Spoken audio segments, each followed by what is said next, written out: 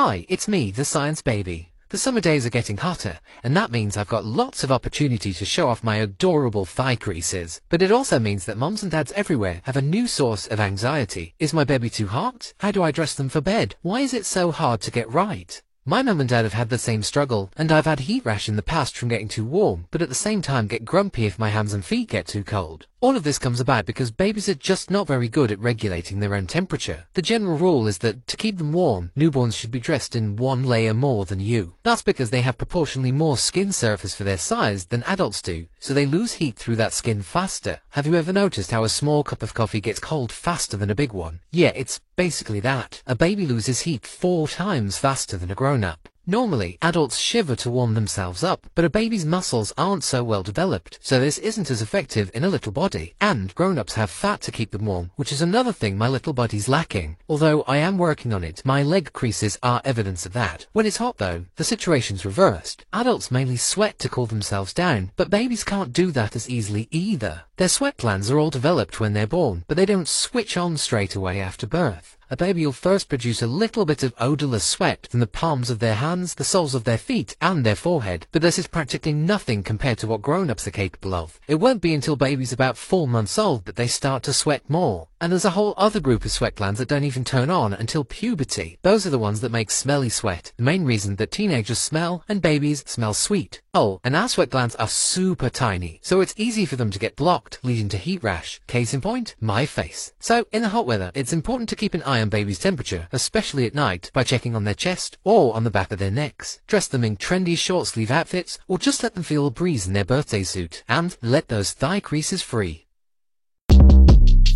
Shortcast Club